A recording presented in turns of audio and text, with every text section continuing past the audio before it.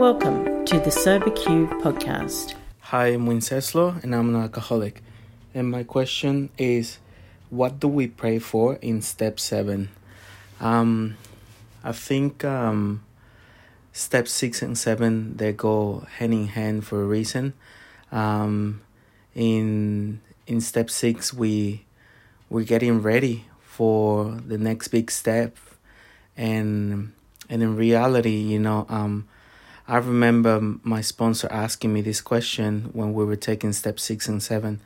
He asked, "Are you ready, Wenceslao? Forgot to remove all your defects of character."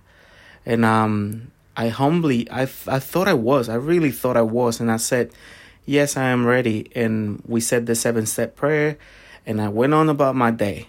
And but really quickly, I identified that my behavior, it was pretty similar. Like I was colliding with people. One person in particular at work, I was clashing with him. I was getting in trouble, in altercations, in fights. And it was my ego and my pride that it was just not getting enough of it. But you know what? I was just calling my sponsor constantly and just telling him, this is what's happening. This person said this and I said that. And eventually he just said, Wenceslao, whenever you're ready, you're gonna come to terms that you're gonna say the words. And I just didn't understand what he meant by that, and I just carry on with my behavior. But then I remember one day in particular, no different than any other, I got into an altercation with this person.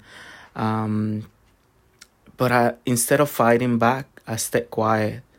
And I just looked down and I remember I started crying because by this point I'm already defeated by this defect of character.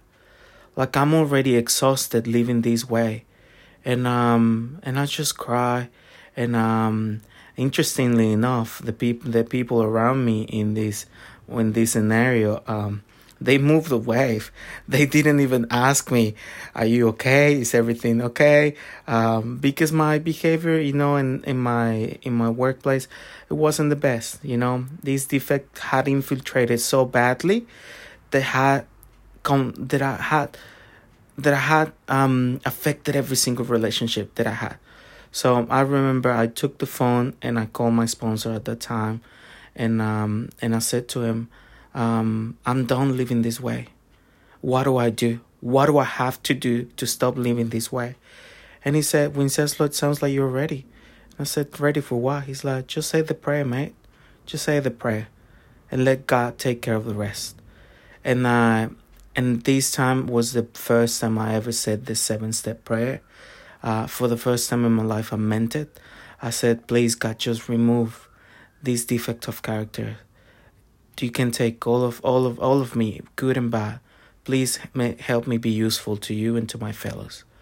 And for the first time, I really meant it, and that really changed my way of perceiving steps 6 and 7. But I really think, that the best way to experience 6 and 7 is to go out there in the world, We're not going to be, nobody understands until it goes out there and experiences. And then when you had enough, then you're ready to ask God to remove it. Thank you. If you would like to share your experience on a recovery question, visit the Sober Q podcast website at soberq.com. Thanks for listening.